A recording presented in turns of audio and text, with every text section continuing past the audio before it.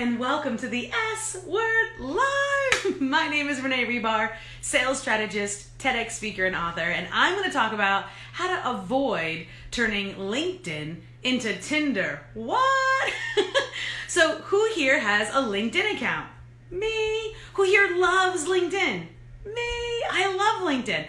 I love all social platforms that help me connect with great people. Now, what makes people great is oftentimes how I treat them. They often reflect that.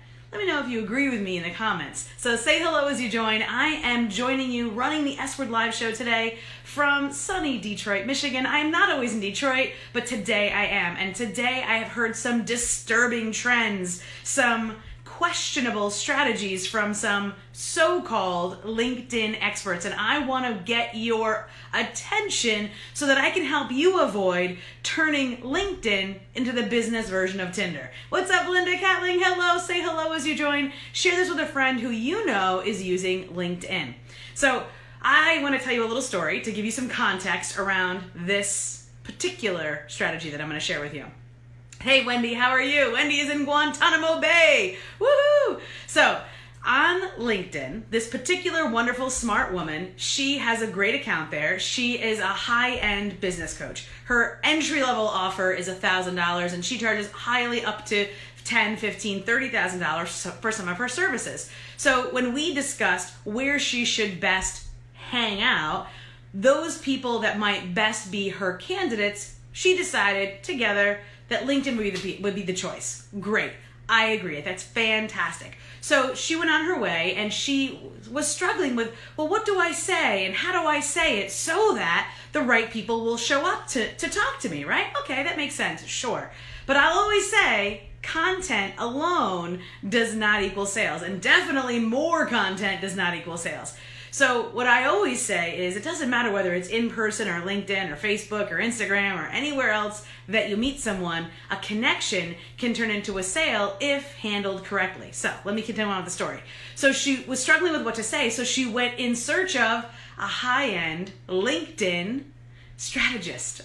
So this person that she found, I will not say this person's name, but this person that she found charged over $2,000 for what ended up being basically a content calendar.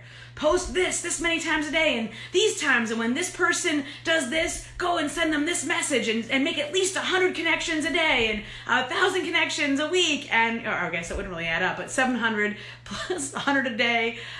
So she was really pushing it. So have you ever heard advice like that? If you have, it's not your fault, because it's definitely a perpetuated, unforgivable, I think,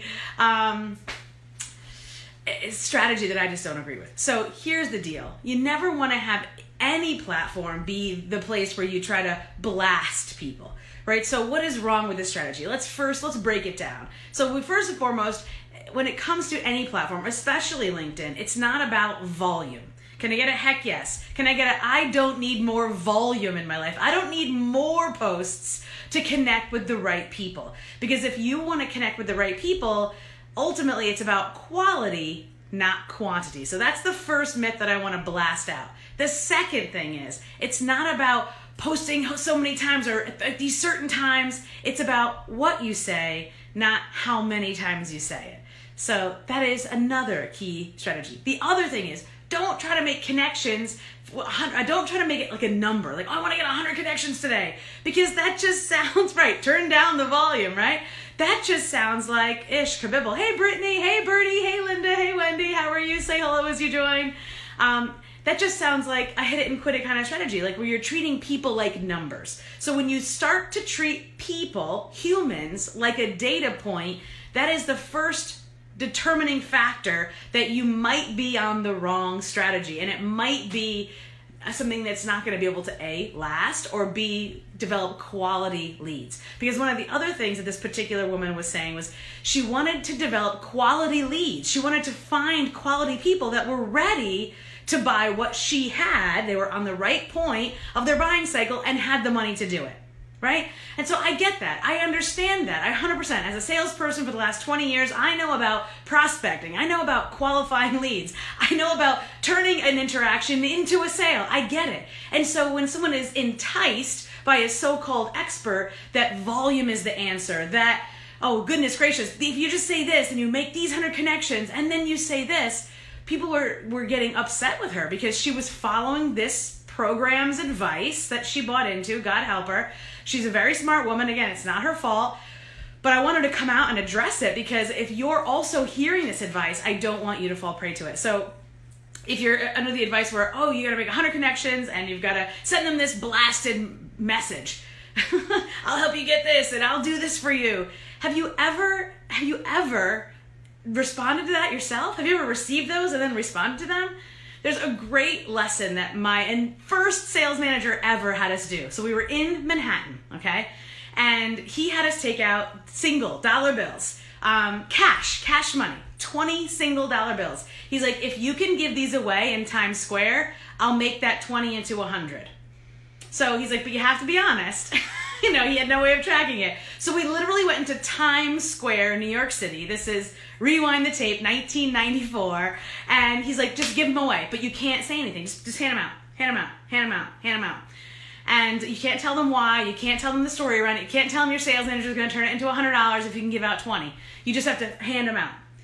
Guess how many of us actually got rid of all of our $20? Not one person. Because people don't just want this. Oh my gosh, my brother, I love him to death. Nick, if you're listening. When he was 2, I would sit next to him at the dinner table. He's like, want some? I'm like, no, I don't want any. Stop trying to feed me.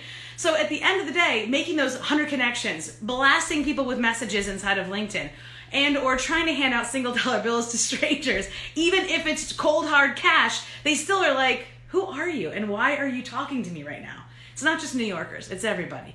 So at the end of the day, what I'm encouraging you to do is to treat people like individuals. So is LinkedIn a great platform? You betcha. So is Facebook, so is Instagram, because guess what? There's a lot of overlap.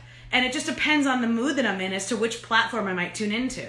More of you does not mean better connections. What would make a better connection is personalizing it. So when you do have someone that wants to connect, that is engaging with you, look at them as a human. And something I tell a lot of my students is, why don't you look them up? It's hard for us to sell to 1,000 people if we can't sell to one. So focus on the one person. One of my favorite writers of all time, she's teaching writing right now.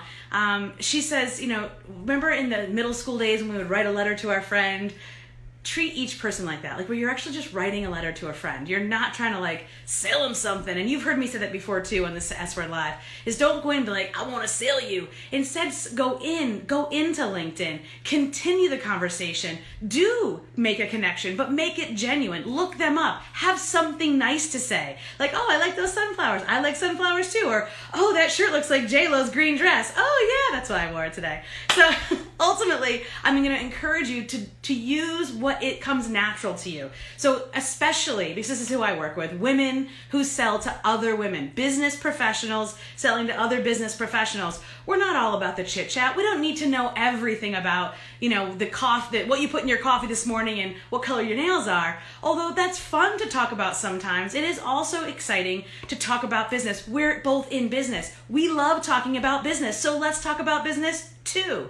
So LinkedIn is a place that I love to go to talk about business and to talk about quality in information that I have found that I wanted to share. And then those people that engage with me, I will ask them more questions. You've heard me say that here too.